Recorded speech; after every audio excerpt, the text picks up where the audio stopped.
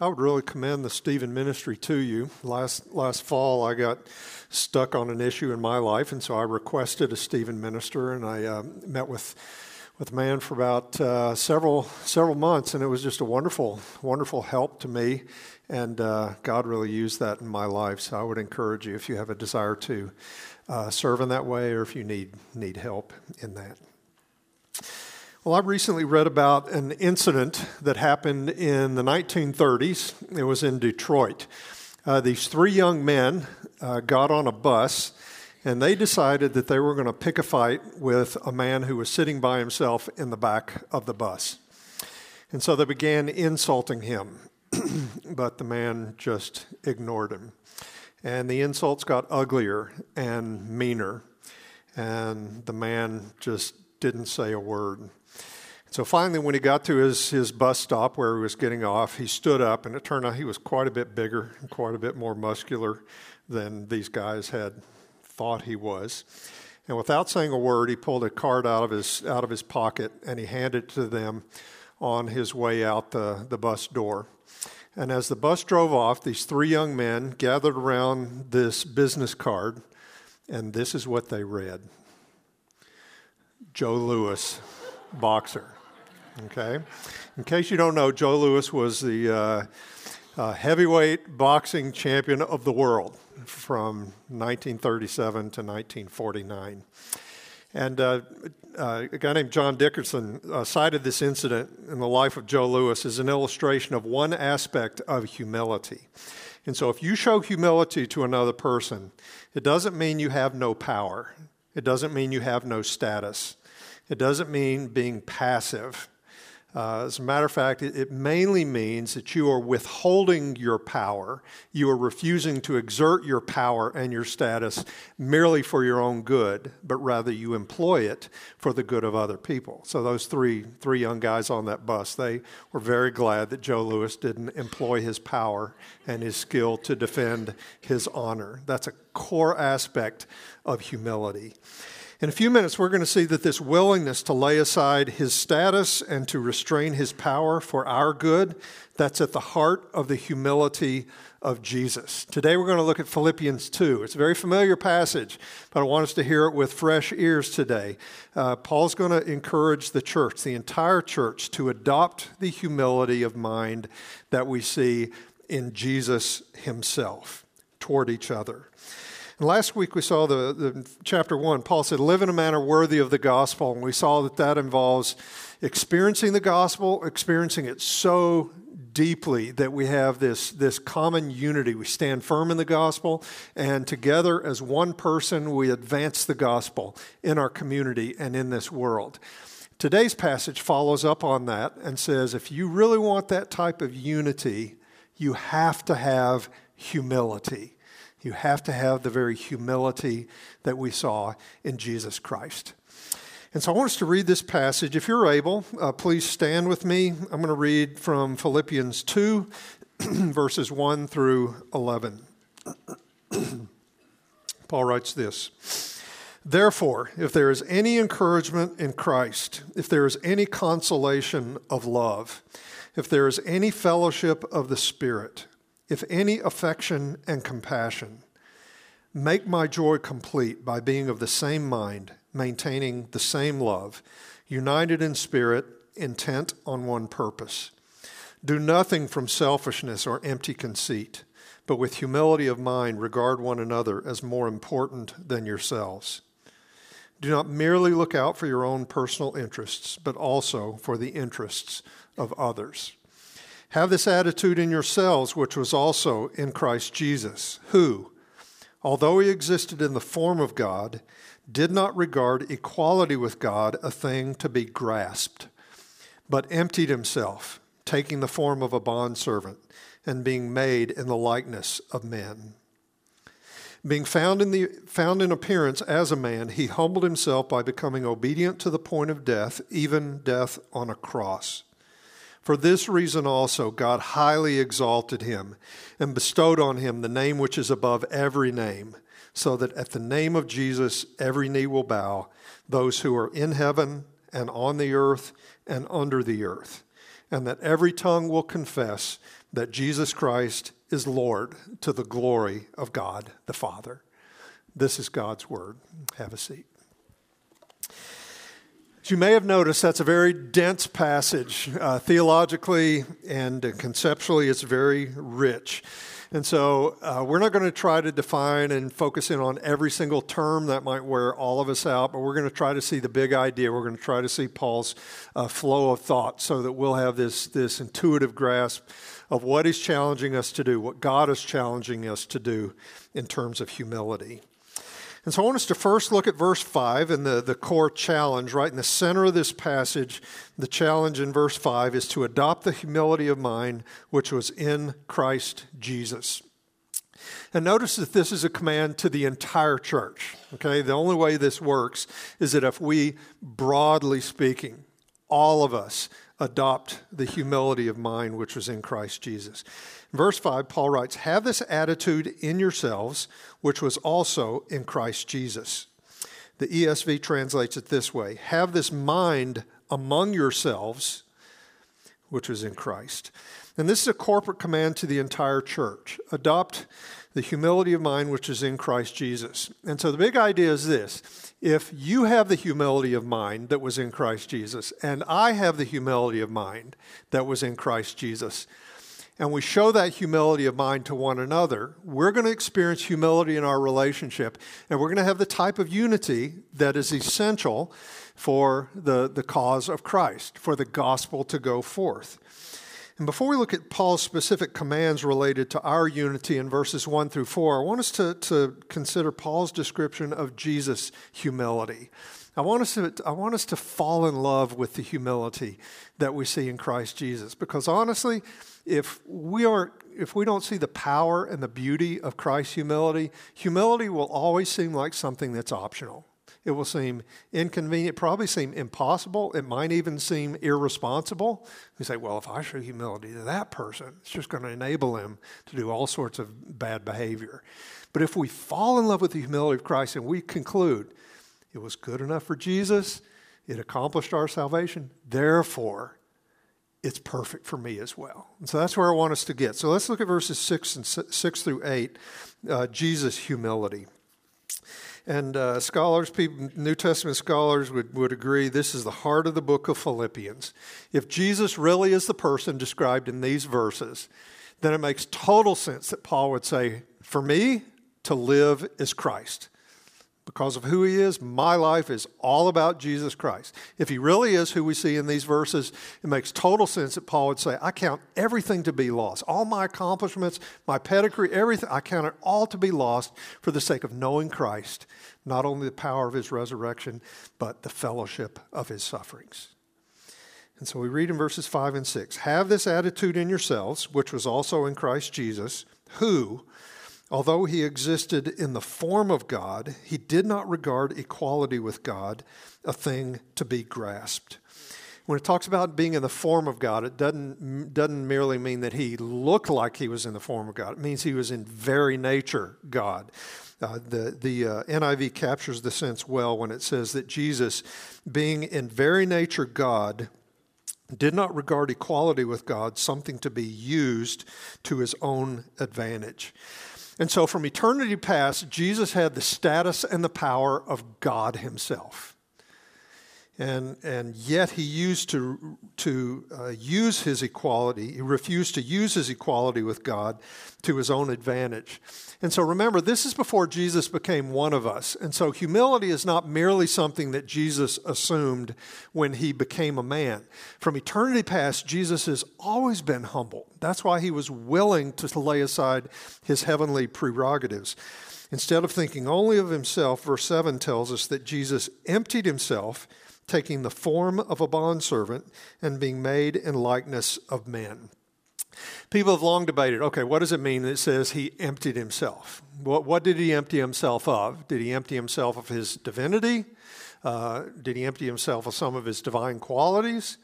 Well, if you look closely, Paul doesn't say he emptied himself of anything. He says he emptied himself by doing something. He emptied himself by taking the form of a bondservant. And the term form there is the same word we saw in verse 6. Just as Jesus from eternity past existed in the form of God, he was in very nature God. Jesus took the form of a bondservant. He became in very nature a bondservant. He didn't just act like a bondservant, he was a bondservant. And so he told his disciples, I didn't come to be served, I came to serve. The Son of Man came to serve and give his life as a ransom for many. And so, without ceasing to be God, Jesus was made in the likeness of men. Look at verse 8. Being found in appearance as a man, he humbled himself by becoming obedient to the point of death, even death on the cross. And so he identified so fully with humanity by taking on flesh and blood. It says Jesus humbled himself by becoming obedient. Humility always involves obedience. Pride eventually results in disobedience. And so because Jesus was humble, he pursued obedience. And for him, his assignment, his mission was to die on the cross as our substitute. And so out of obedience, he became obedient to the point of death. And Paul says, just very specifically, even death on a cross. In the Roman Empire, there were three official forms of execution. One was crucifixion, the second was decapitation, and the third was being burned alive. Crucifixion was the most shameful, it was the most brutal form of execution. The one who existed in very nature God humbled himself to the point of death, even death on a cross. And we don't cringe. We don't just recoil when we hear Jesus died on the cross. But in the first century, they did. That's why it was scandalous to Jews. It was foolishness to the Gentiles that the Messiah was crucified on a cross. The most practical thing that you and I can do to cultivate humility is to fix our eyes on Jesus, who for the joy set before him endured the cross, despising the shame, and then he sat down at the right hand of the throne of God. Unless we are smitten, unless we are absolutely smitten with the love and the humility of Jesus, we won't have a vision for cultivating humility in our lives. We'll always find a reason why humility it's impractical, it's impossible, and sometimes we'll think it's irresponsible. God would never expect me to be humble to that person. God would never demand that of me. But all our arguments melt away when we truly understand the humility of Jesus for us. Carl Henry asked the question, how can anyone be arrogant standing before the cross? How can anyone be arrogant standing before the cross? And so the best thing, the most practical thing we can do if we want to cultivate humility, if we want to love humility and pursue it with all heart, is to fix our eyes on Jesus, especially the cross. And so humility really isn't a function of your relationship with the other person. Humility is a function of your relationship with God. Those who love God with all their heart, soul, and mind, they love their neighbor as themselves. They cultivate humility as an expression of love. I spent a good bit of time this week thinking about the people that I know that are just obviously humble. And one thing that is true of the people I know that are humble is just that they cannot stop talking about Jesus Christ, specifically what Jesus Christ has done for them. And they often talk with emotion in their voice and sometimes with tears in their eyes about what Jesus has done for them, the mercy he's shown them, the grace that they didn't deserve, that Jesus has lavished upon them. Like Paul in 1 Timothy 1, they just can't get over the fact that Jesus Christ came into the world to save sinners. And they would say, including me. And for the record, the people I have in mind, these are not people that have lived easy, bright, shiny lives. Some of these people have experienced great tragedy, great hardship in their lives, but their hardship doesn't define them. What defines them is the love of Christ. The love of Christ controls them. And there are people that have put on the humility of Christ because they find it compelling. It makes more sense to be humble than to be arrogant. They're the type of people that say, how can I be arrogant toward other people when I have stood before the cross and said, Jesus, on the basis of your death, your obedience, will you forgive me of my sins? And so these are people that are compelled to have this attitude in themselves that was also in Christ Jesus. And so that's where we all need to be. We need to get to that place where we are enamored with humility and the love of Jesus himself.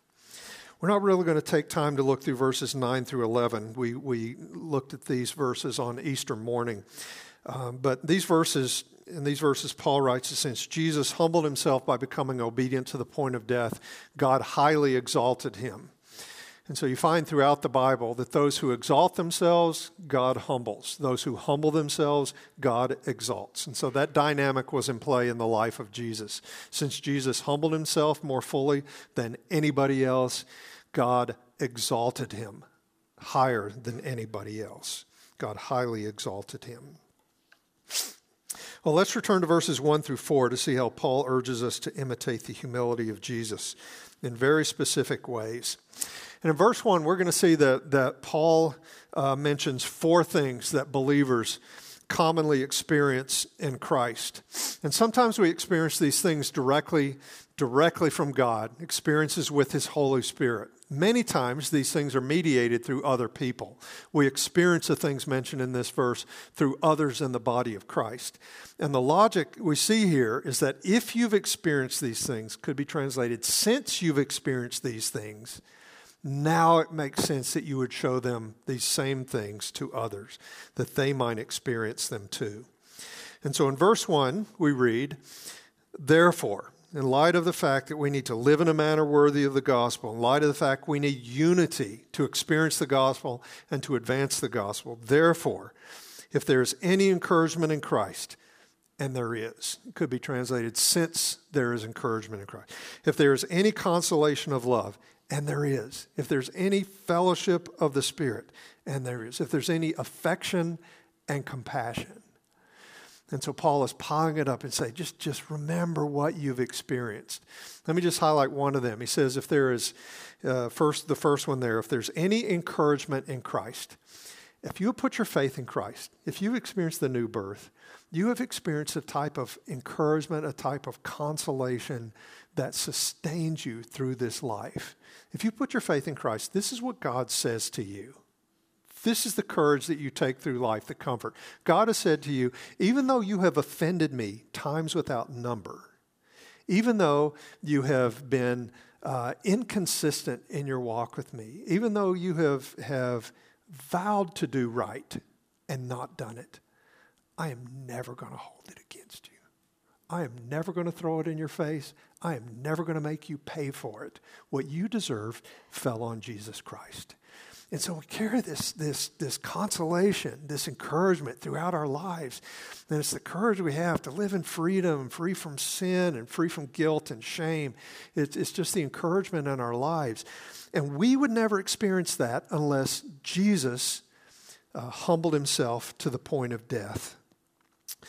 If he hadn't humbled himself by becoming obedient to the point of death, we wouldn't experience encouragement, comfort, fellowship, tenderness, or compassion. And Paul's argument again is that those who've received these blessings should give them to others. Look at the challenge in verse 2. He says, in light of what we've experienced in Christ, Paul says, make my joy complete. Have you ever written somebody and said, hey, I want you to do this. I want you to do this so that I will have the maximum amount of joy. That's what Paul says. He says, make my joy complete by being of the same mind, maintaining the same love, united in spirit, intent on one purpose. He wanted them to know. This would pull on their heartstrings. He wanted them to know how satisfied, and joy is a deep satisfaction in God and his ways. He wanted them to know how satisfied he would be if they demonstrated humility. And that was a powerful motivation in their lives. Paul's joy was so aligned with God's joy that he could say this. Paul says his joy would be complete if they were of the same mind. Doesn't mean they agree on every detail in every issue. It means that they all had the mind of Christ. They all thought the same way, the same deep structures of thought that Jesus had. And so this is the same term Paul used in verse 5 when he said, have this attitude or have this mind in yourselves, which was in Christ Jesus. And so again, if you and I each have humility of mind that was in Christ Jesus, we will show humility toward one another, and we will have unity with one another. They were to maintain the same love in the sense of having this common commitment. And so this is broadly the whole church, this common commitment to patience, kindness, forgiveness. He says they were to be united in spirit and intent on one purpose. This is the type of radical unity we've been talking about the past couple of weeks, a type of unity that exists in a gospel-centered fellowship, a gospel-centered congregation in which everyone is seeking first God's kingdom, God's righteousness. We're experiencing the gospel. We want to see it advance into the lives of others. And then in verses 3 and 4, Paul urges Christ-like humility. And how does this sound to you? Do nothing from selfishness or empty conceit, but with humility of mind regard one another as more important than yourselves. Do not merely look out for your own personal interests, but also for the interests of others. I'm aware that some people hear these verses and they think, well, it sounds like I should just totally neglect myself and just allow anybody to do anything for me because I just have to take it. Well, let me just quickly say what this doesn't mean, okay? And so this humility of mind Paul's talking about here doesn't mean you have no boundaries. Boundaries are good. It doesn't mean you have to do everything everybody else wants you to do, okay? Humility of mind doesn't mean that you should never pay attention to your own well-being. No, many scriptures say you should pay attention to yourself, spiritually, emotionally, physically. Yes, you should take care of yourself. Humility of mind doesn't mean that you never say no, okay? So that humility of mind doesn't mean those things. We agree on that? But humility of mind does mean something. Okay, I think you'll agree with me. It's possible to be a person that has great boundaries. It's possible to be a person who takes very good care. You pay a lot of attention to yourself, spiritually, physically, emotionally. You're a person who can get really, really good at saying no. You can do all those things and still be a self-centered, conceited person. Okay, so humility of mind does mean something. What does it mean? Well, I think at the core of it, humility of mind means that you willingly regard other people as more important than yourself. In specific circumstances, you willingly say, I'm going to set aside what I want. I'm going to pay more attention to what the other person wants. It has to be willing. If somebody forces you to do something, that's not humility on your part. And so you willingly, in specific circumstances, consider others more important than yourself. And this is very natural for most of us. We very naturally ask the question, what is best for me and mine in this circumstance? I mean, we just naturally, what is best for me and mine? And so that's why there's so much road rage. That's why political discourse is so toxic.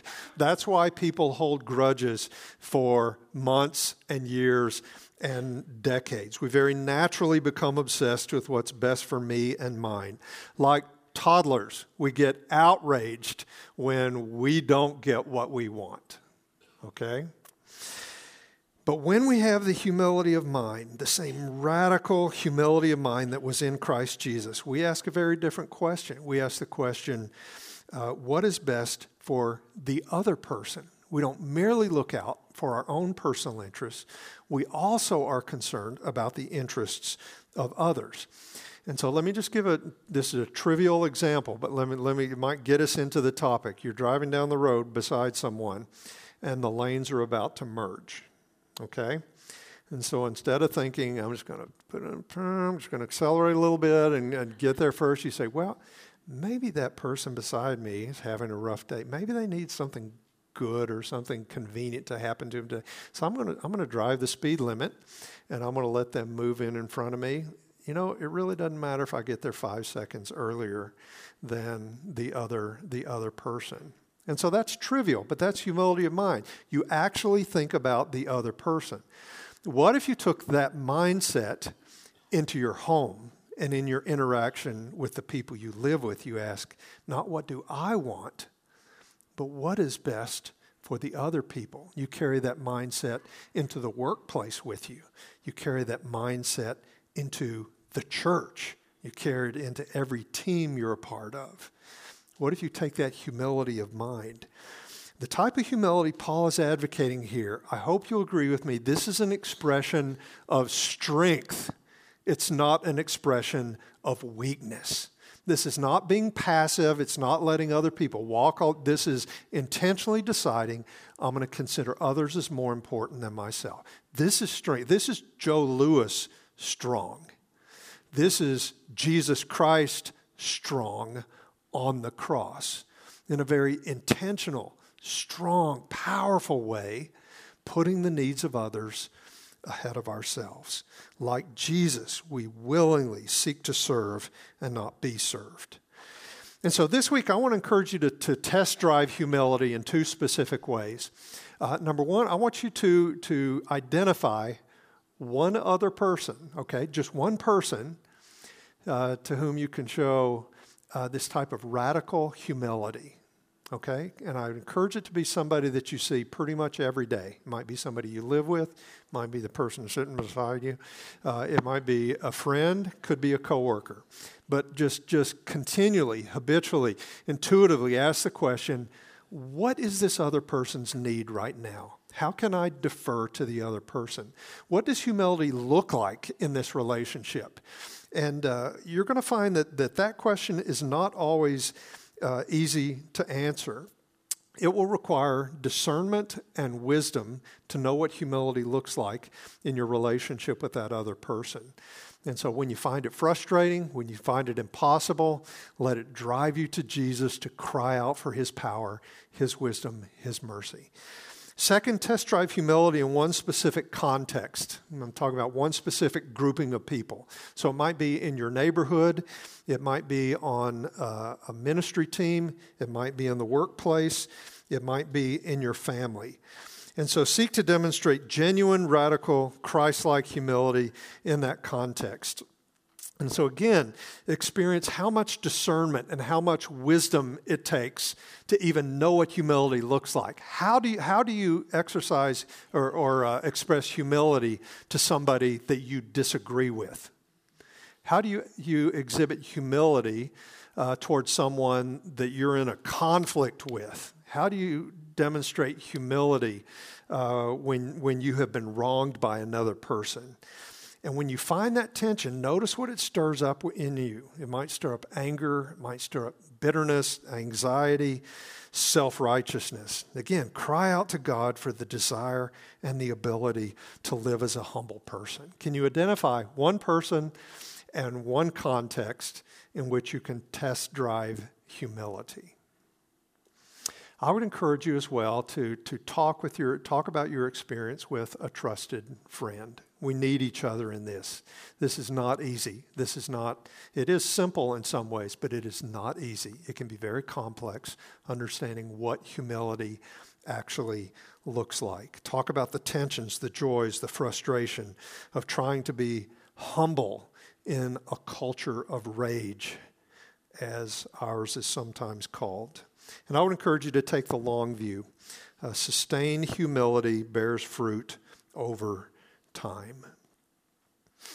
300 years ago, a guy named William Law wrote a book. It was called a serious, they really knew how to name books back then. It's called A Serious Call to a Devout and Holy Life. It is a serious book. In his chapter on humility, he wrote this.